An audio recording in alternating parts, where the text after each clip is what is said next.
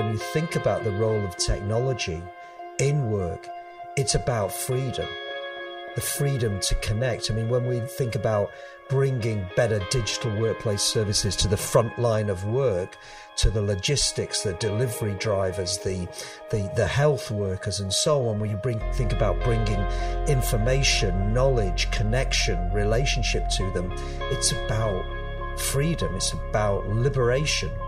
And I think that's sort of runs through our industry when it's kind of purring along at its best. Hello and welcome. This is Nancy Goebel, Digital Workplace Group CEO, and your host for this episode of Digital Workplace Impact. Early in the year, many of us are thinking about our professional development goals alongside our business priorities.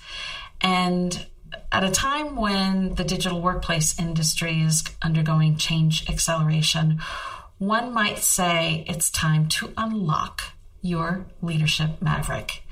And who better to learn from than Paul Miller, who, after 20 years, has turned over the CEO reins to me so that he can introduce a creative DNA into the culture of DWG, one that touches not only our team, but also our members and our wider circles.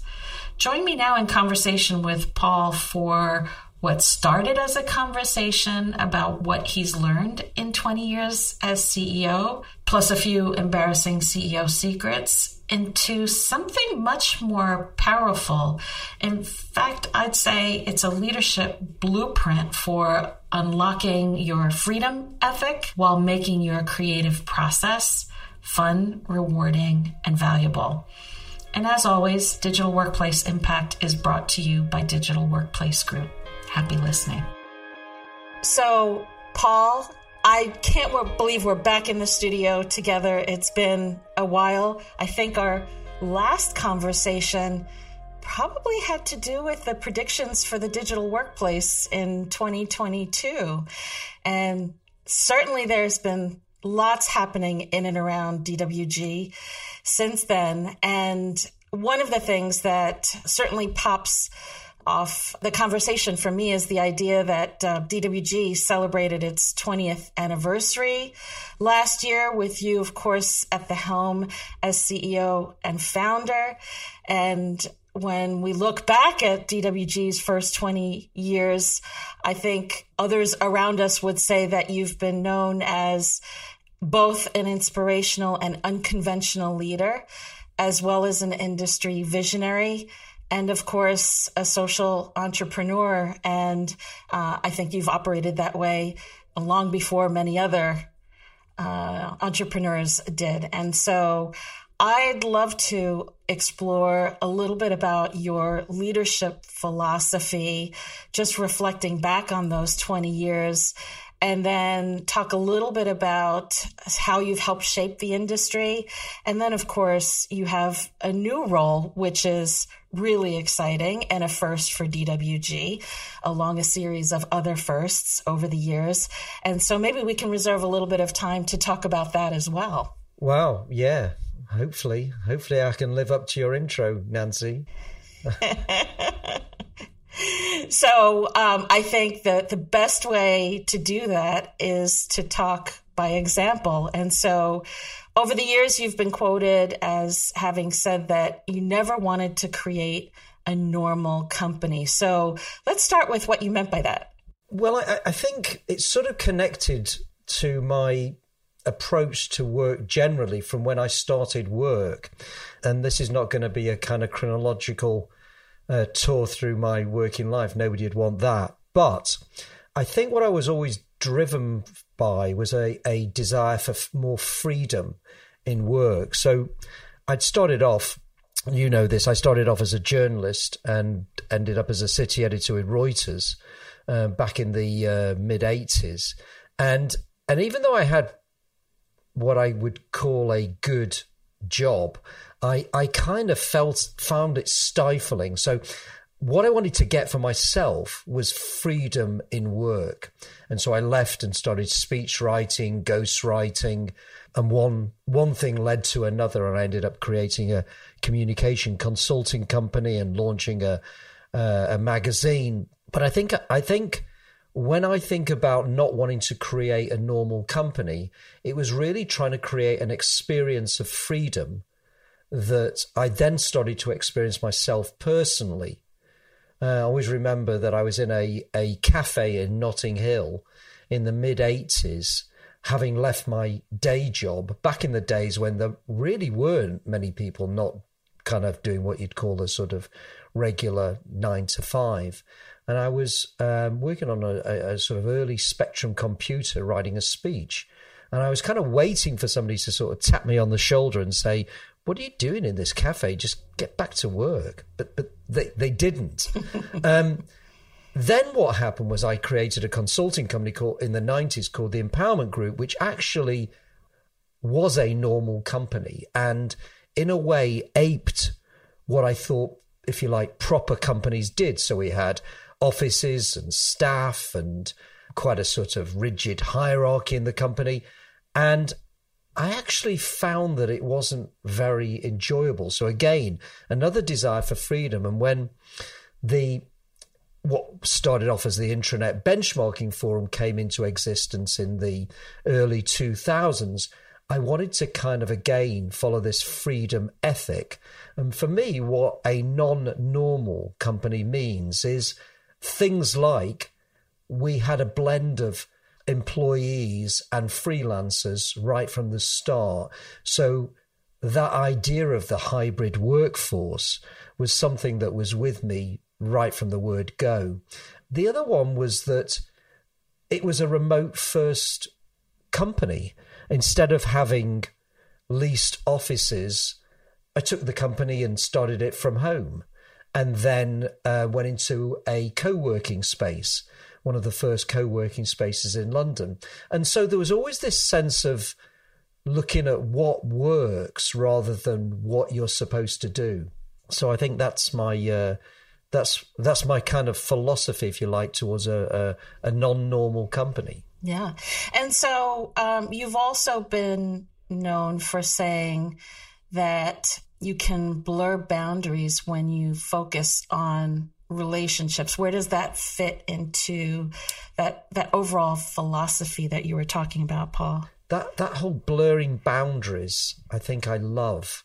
And I think I love it, again, it sort of gets back to this idea of freedom. And one of the things that I did when I started working for myself in the mid-'80s was I was blurring life and work and saying, actually, the experience of freedom that you get in the evening or the weekend, you can have throughout the day.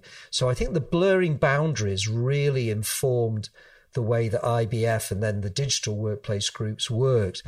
For example, one of the things that we've done, and your and my story gets from this, people who were clients ended up becoming part of the company. And you and I first met when you were running the intranet digital workplace at JP Morgan Chase. So we met in that, if you like, client situation. And then after you left, it was obvious, that we should work together. I think about the number of people in DWG who used to be clients.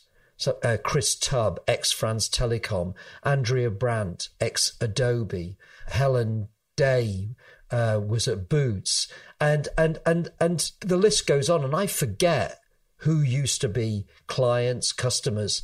So I think this blurring of boundaries is really big for me. And I think the other way that and we saw it very much during the pandemic, was that we've always, I think, as a company, wanted people to bring their preferences in how they live into how they work. I always remember Lou Kennedy before she left and went to the UN High Commissioner for Refugees, and she was climbing in some mountains somewhere while also working on project for one of the clients in New York.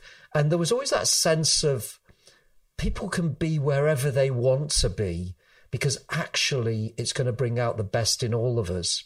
So I think I find blurring boundaries quite exhilarating. And I think in a way what we're doing now in moving from as we have from me as CEO to you as CEO, and the way you and I have spent weekends together kind of preparing for this, being both friends and colleagues. It's the excitement of blurred boundaries. That sounds like another way of exemplifying this notion of the freedom experience, because sometimes we put such tight boxes around what work relationships must be like, should be like. And when we think about the wider digital workplace and the experiences that we've seen come to life through the pandemic, it's really catalyzed this notion of bringing your whole self to work. And your relationships are really core to that, and how you present yourself in those relationships and how you operate. It creates a sense of freedom. When I think about, how we have navigated not only being work colleagues, but the mentoring relationship that we share, the friendship, and more. Yeah, and I think that helps us when life presents challenges to us in our own personal lives, which happens constantly across the business. I notice how the trust, the relationships carry us through that. And I think that makes for a more exhilarating way of working. I also think this freedom aspect is also inherent in our work. I mean, intranets, where we sort of grew out of and still do work in, can seem quite sort of prosaic and often get quite belittled inside an organization. But, as we know, every large organization needs to have a fantastic modern intranet. But actually, when you think about the digital workplace, when you think about the role of technology in work, it's about freedom, the freedom to connect. I mean, when we think about bringing better digital workplace services to the front line of work, to the logistics, the delivery drivers, the health workers, and so on, when you think about bringing information, knowledge, connection, relationship to them, it's about freedom. It's about liberation. And I think that's sort of runs through our industry when it's kind of purring along at its best. And so every business has its opportunities and challenges. Life isn't, rolling through with rose-colored glasses. So I think it's important to get some insight into how you and the leadership at DWG have approached problem solving, because I think that can also be something that sets an organization apart, like DWG. Well, I think an example of it in my mind, and I can't remember the details, but it was in 2007, it might have been 2006, and we were supposed to have a member meeting at Nokia in Finland, in Helsinki.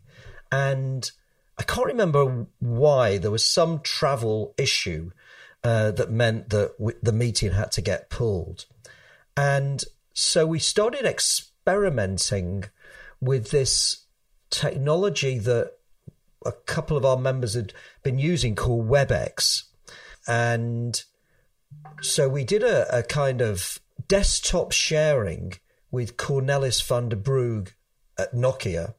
And he started sharing his desktop with a whole bunch of people, our members, who were in WebEx.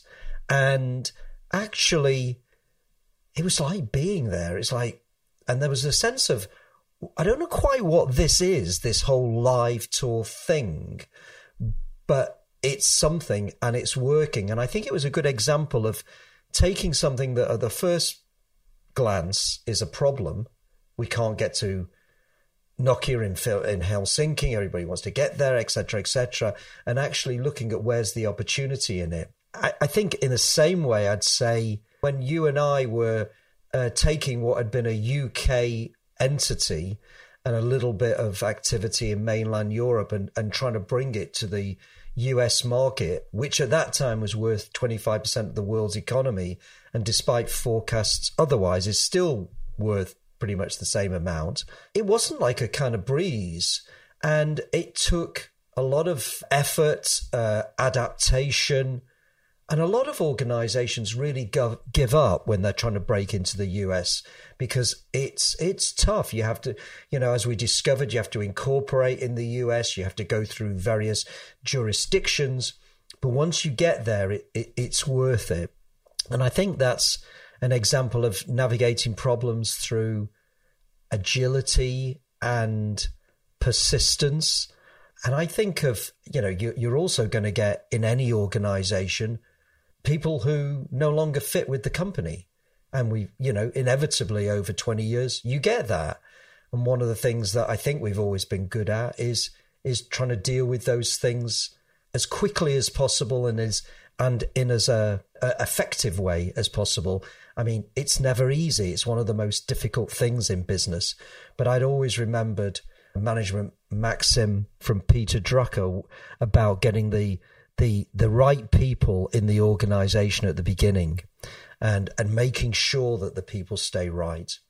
So I think those are some of the aspects of navigating challenges.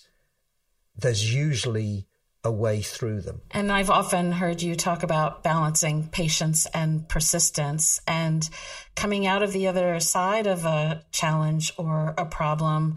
Often, it's been my experience that it is DWG at its best in the sense that often these problems translated into innovative new practices. So whether it was standing up that first online meeting before those were being done on scale anywhere, when we were early adopters of WebEx, ditto for working with David Sachs at Yammer to reposition Yammer in order to be able to have companies talking to each other, not just intra-company discussions.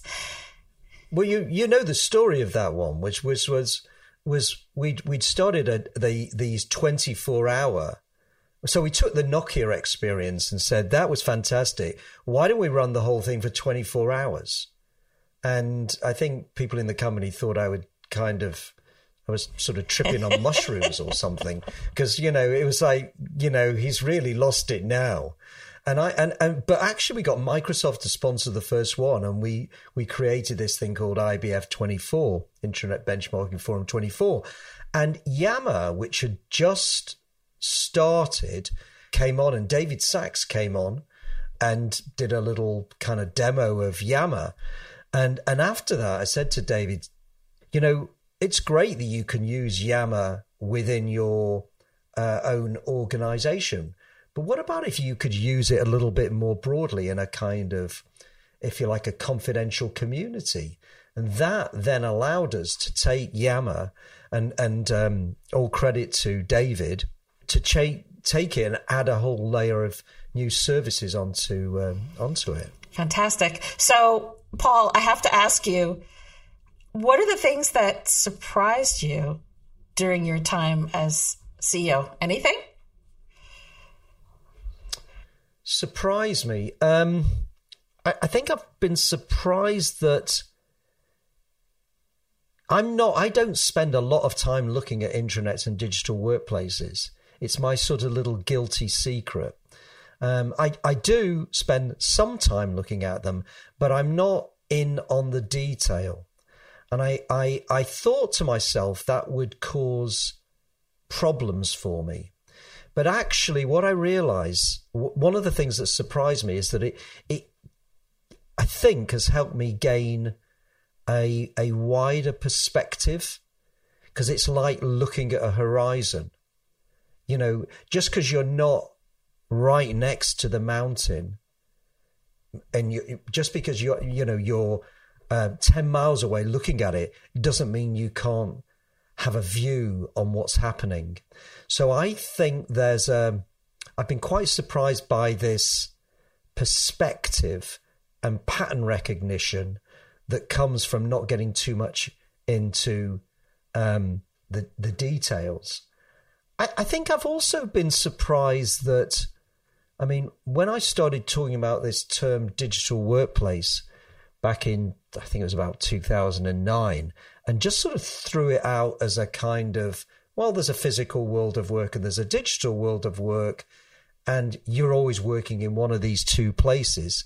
I didn't think that the industry that was really looking for a way of framing itself would pick that term up so strongly.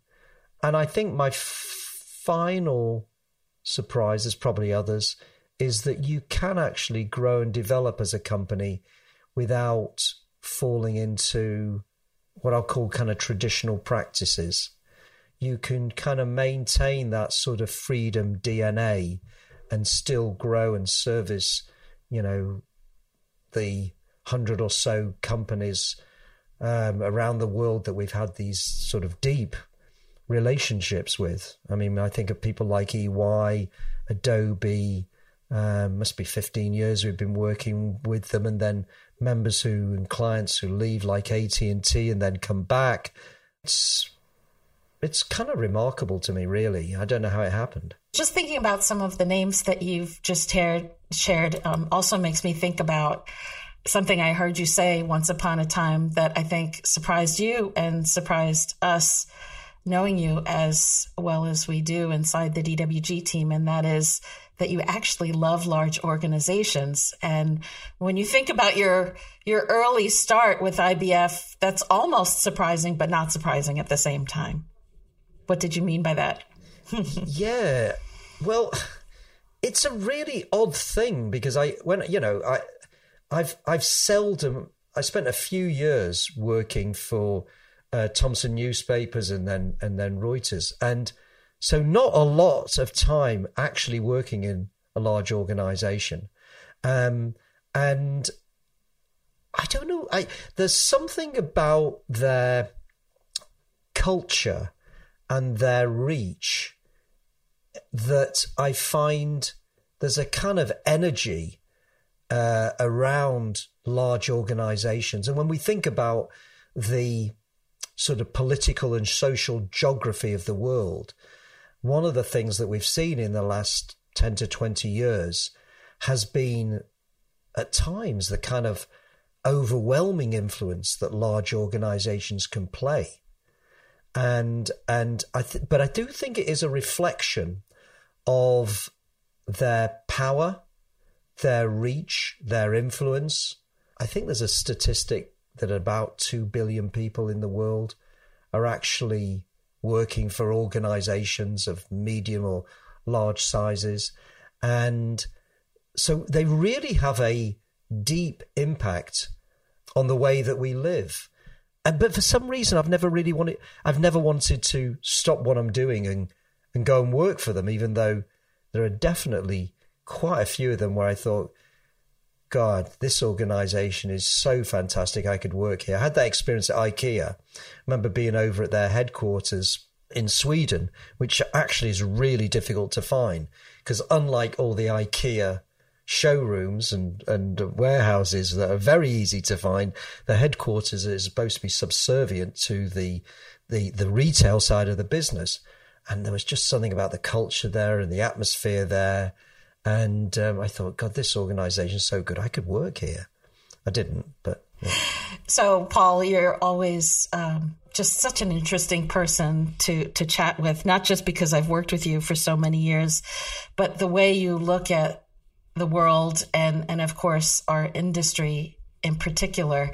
So maybe we can turn our attention to talk a little bit about things on more of an industry level for a bit.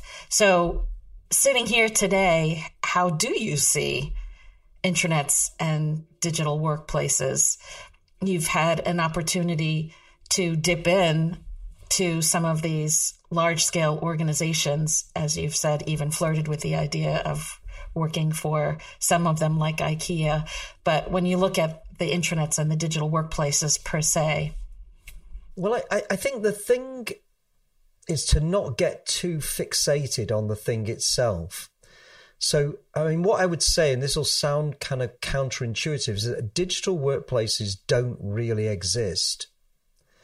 It's a word that frames a whole range of interactions between human beings in work using technology, synthetics, intelligent systems. And so what I would say is that, if we're looking at the future of that thing that we call the intranet, or the digital workplace, don't get too attached to its current configuration. So, for example, when we think about, everybody's very kind of agitated, and with some reason, with ChatGPT and intelligent systems and intelligent AI. And of course, we've got to remember that the Luddites in the early 1800s were getting very worked up about the arrival of technology at the start of the industrial age, because they felt that it was going to replace jobs. And to some extent, it did replace some jobs, but it also created the Industrial Revolution and actually created a whole lot of work that didn't exist.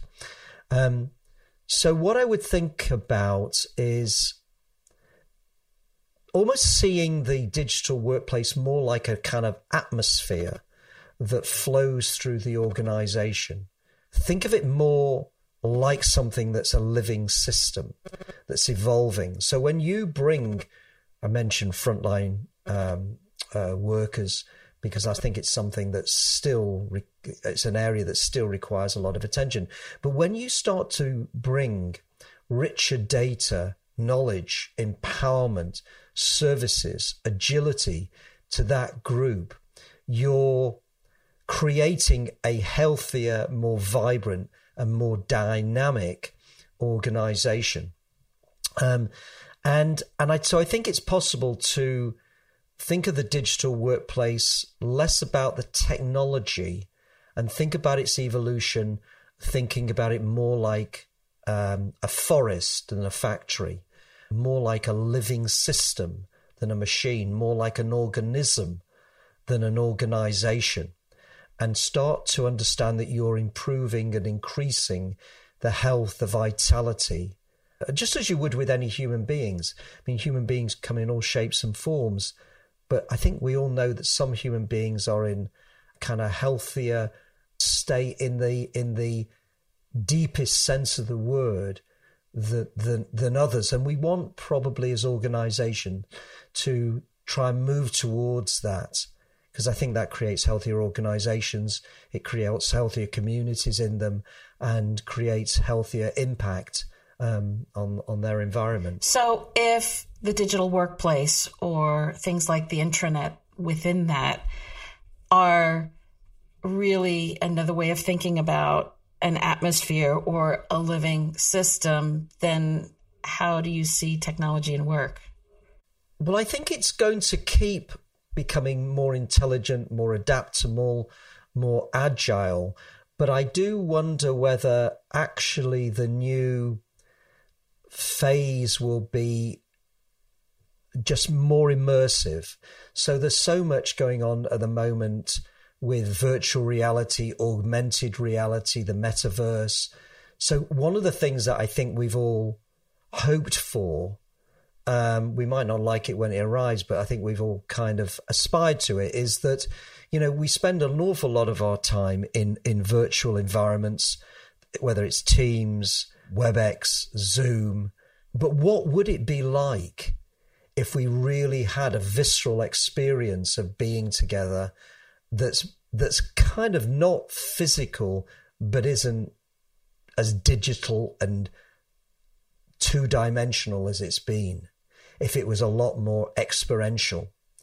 Obviously, we're getting things coming out of the gaming environment and these virtual worlds. I think the other one is, I'm very interested to see where the kind of machine starting to understand what we're intuiting or what we're looking for and providing that information will take us from being in what I feel has been a very clunky and clumsy phase of technology and quite hard work, really, into something that seems a lot more part of our ongoing experience.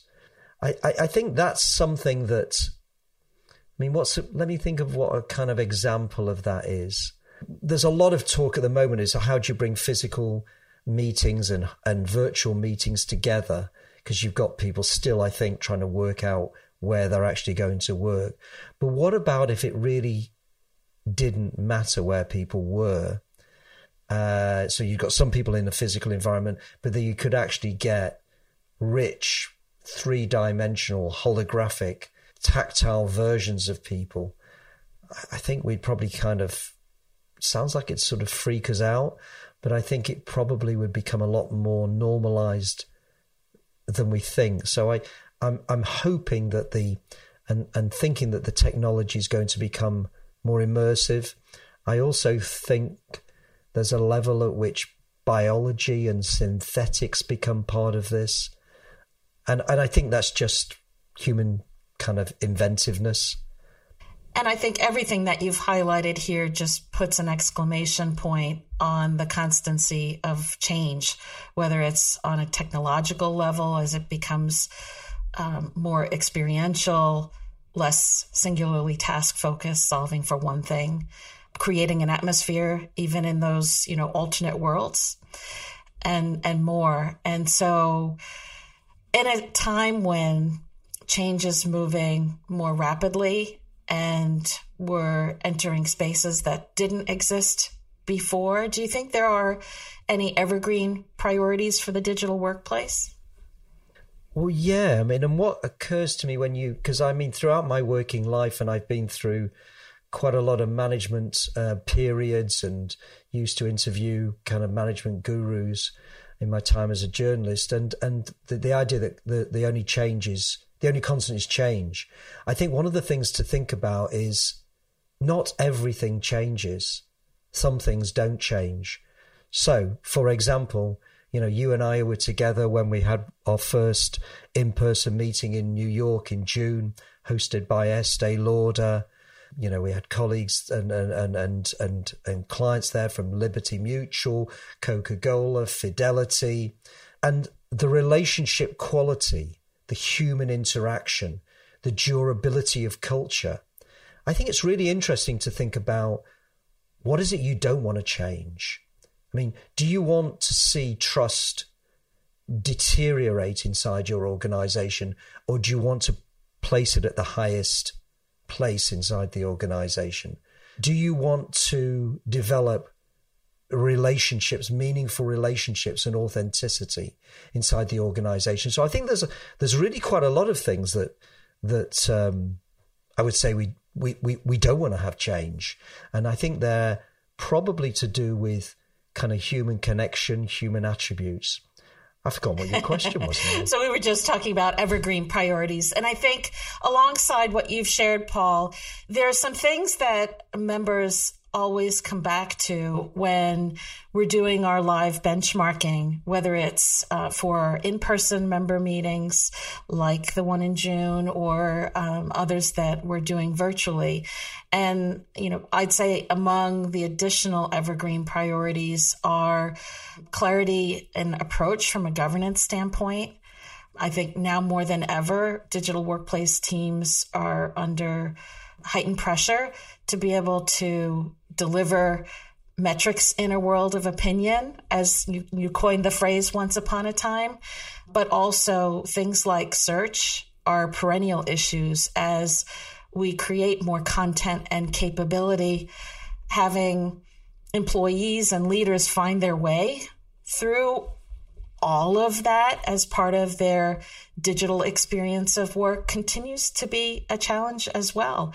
So these are the things that are really fundamentals for the digital workplace, that as the change paradigm continues to intensify, these things become even more important.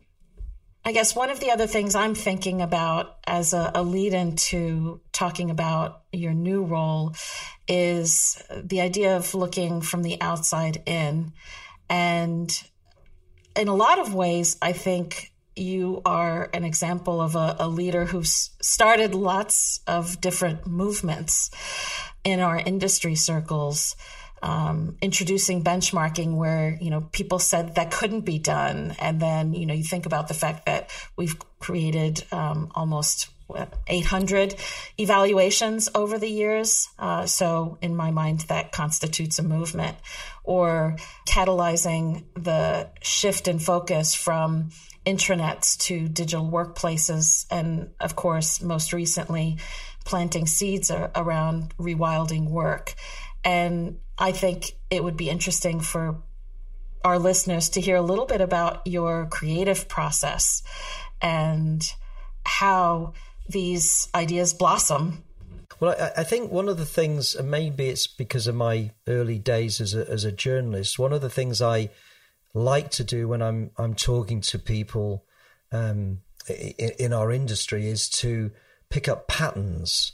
I call them areas of organizational neglect, things that are stressing organizations out that they don't even realize are problems until you come up with a solution. So, the intranet is a solution to a problem of fragmentation. And I think we at a sort of meta level are moving from separation to connection. And I think organizations are constantly wanting to connect better and overcome fragmentation. What I do try and do is look for things that I just think are going to be quite fun and interesting, that also solve problems or will animate people and get them interested. So, for example, one of the reasons why Shimrit James and I wrote the book Nature of Work, the new story of work for a living age, with the idea of the organization as a living system, is that I just couldn't get that enthusiastic about writing another book about how technology was going to get smarter. And I wanted, if you like, a bigger idea and an idea that would animate me. So my creative process is often to try and think of things that I think are going to be fun, rewarding, and valuable. I mean, the reason why we did the 24s was that I thought, God, that would be amazing. Imagine going around the world for 24 hours looking at different intranets and digital workplaces. Wouldn't that be fun to connect people like that? And also, wouldn't it be useful? I think it's the same experience that means that we love going to member meetings. I mean, it's, I'm not going to be at the one at Coca-Cola in Atlanta in April, but wouldn't that be, I know it's going to be fantastic and people will come together and you're at the home of Coca-Cola, an iconic US and global brand. And I think my creative process is to think of things and see if there's going to be interest in them. Sometimes they don't work. I remember one thing that didn't work was everybody, I think it was about 2009, and people were like, well, what's the value of an intranet? We're asking for all these high levels of investment, but what is an intranet's value? And so we did actually we came up with a model, a methodology, and worked with economists, and we did an evaluation of the value of the British Telecom BT intranet, and it turned out it was worth about $2 billion a year. And the problem was that the number was so high that it really was implausible. If we'd said it was worth $300,000 or something, I think it would have been okay. But once you actually started to look at it, and so it was like we'd actually answered a question that people had got, but the service really didn't have. It's like, okay, what do we do if it's worth $3 billion? Because we're certainly not going to spend $200 million a year on it. So it's great that it's worth $3 billion, but does that mean it's believable? So you have to, some of the ideas don't go anywhere. But I think the freedom, just to come back to our theme to start this conversation, to experiment is critically important. And inherently, that means that you need to be comfortable with the fact that not everything will be successful. There has to be room to play around with ideas that have merit and allow them to evolve and grow, and to dip into that creative space as a learning process, as well as to be able to have fun and have a rewarding experience, and ultimately to make it valuable. And knowing when to stop and to move in a different direction has to be part of that equation. Absolutely, yeah. And so the creative space is one that is what you are known for in many ways. And this year's been a pretty big pivot for DWG because, of course, as of the first of the year, I succeeded you as CEO for Digital Workplace, and you stepped into a brand new role as Chief Creative Officer. And so for those who may not be familiar, what exactly does that mean? Well, I mean, interestingly enough, on my first day of work as the Chief Creative Officer, I had this sort of sense of, this is fun and exciting, but I also had this real sense of kind of loss because I'd spent 20 years as CEO, and I knew, obviously, the transition was exactly what the company needed and all of that. But there was a sense of, oh my God, just a kind of sense of both lightness and loss. What I actually then quickly came over that, because I tend to move through things quite quickly. But Chief Creative Officer is that a few people in the company had said, completely get that it's time for a change in leadership in the company and so on. And it's going to be really important that we continue to be a really creative company. So I felt that one of the things that I should have is a role to, in a way that kind of played to my own strengths, Chief Creative Officer.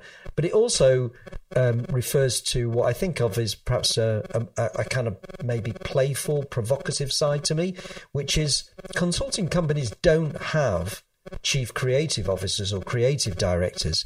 Ad agencies do, brand agencies, marketing agencies, but consulting companies tend to not have that. But I think they should, because I think they're fundamentally very creative businesses and should see themselves as creative businesses. So for me, Chief Creativity is about making sure that the DWG team stays as creative as possible, but also that our key clients and members remain as creative as possible, and that our industry is creative. And I would hope that the effect of this would be to popularize or legitimize the idea of having a Chief Creative Officer at PwC, EY, Accenture, etc., and that is an area that gets some focus and attention in the future. And it's still early days. It's only second half of January. Have you mapped out your top priorities in year one of this new role? Yes, I think it's to not, well, one thing is to not rock the boat with lots of creative ideas, but to actually try and introduce a kind of creative DNA into different people and different parts of the company. So having one-to-one calls with different people in different parts of the company, and to be, if you like, a creative influence rather than, hey, I've got a great new idea, you should stop doing this, you start doing that. So I'd like to ensure that we have a drip feed of written and audio and visual material. I'm hosting a new program and podcast, which is going to have a YouTube side to it called Rewilding Work, which will be coming out in the next few months. And I'd like that to start to add the kind of dimension to what we're doing of this concept of rewilding work. And I like terms that aren't bounded and that aren't too defined. So I'm hoping that we can have that. But also that our key relationships inside DWG, our members and clients, feel that through, let's maybe call it coaching or mentoring, that the creative conversations that I'm going to be having with those individuals helps them sort of get out of the day-to-day of their work and just have a bit of time to kind of reflect on where they're going. And for us to kind of feel like, actually, this is really starting to increase the creative DNA of DWG as a company and as an influence. Gosh, I'm sitting here pausing and thinking about how quickly our time has gone by, Paul. In our final moments together, any final reflections, thoughts, parting advice you'd like to offer, especially with your new hat on as Chief Creative Officer? Well, just that people, I mean, one of the things that you know, Nancy, and I've seen in our industry is full of mavericks, people who are very hardworking, and the industry and the community has a real bond. We could see that in June in New York, and we see that every time we get online. And I would say that organizations are in a state of a lot of confusion about where they're going. How are they going to deal with climate change? How are they dealing with social, political change?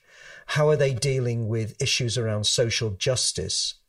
What's their role in the world? And I think the people in our industry, the people that we work with on a day-to-day basis, have got a real combination of 2020 skills. I call this decade the decade of courage.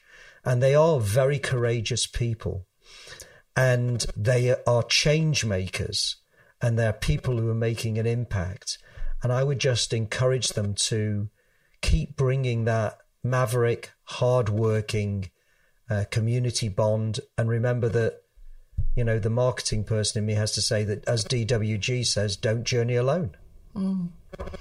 What a perfect way to cap off this conversation, Paul. Thank you so much for coming back into the studio, and I'm sure we'll pin spot other opportunities like this one to come back together for more conversation, especially as you get deeper into your new agenda as Chief Creative Officer at Digital Workplace Group. Thanks again, Paul. It's been a pleasure, Nancy. It's always, you always bring out of me things that I didn't know I knew. So it's I learn through the questions. Thank you. Digital Workplace Impact is brought to you by the Digital Workplace Group.